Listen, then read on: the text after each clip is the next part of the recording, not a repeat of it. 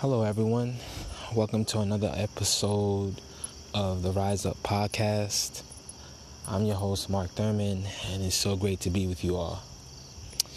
I'm actually taking a walk in nature tonight, so it's the evening right now.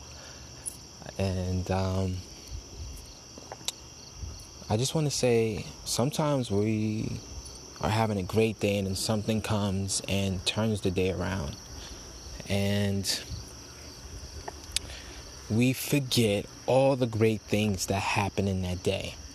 So, remember this. Don't let one little bump in the road ruin the whole day. I know that may sound cliche, but it's so true. So many great things can happen in your day, and you're willing to let that all go, all those positive vibes go, just because of a bump in the road. Try not to allow your emotions and your reactions to change the mood of something beautiful, something amazing, a moment with friends, a moment just you chilling, a moment with you with family, a moment with you with your significant other. Don't allow a little thing to ruin everything. Just think of all the good things that happen within that day.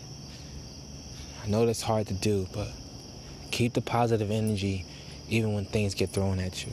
Just shows how strong you are. And if you're strong through that, you can make it through anything. So, good night, folks.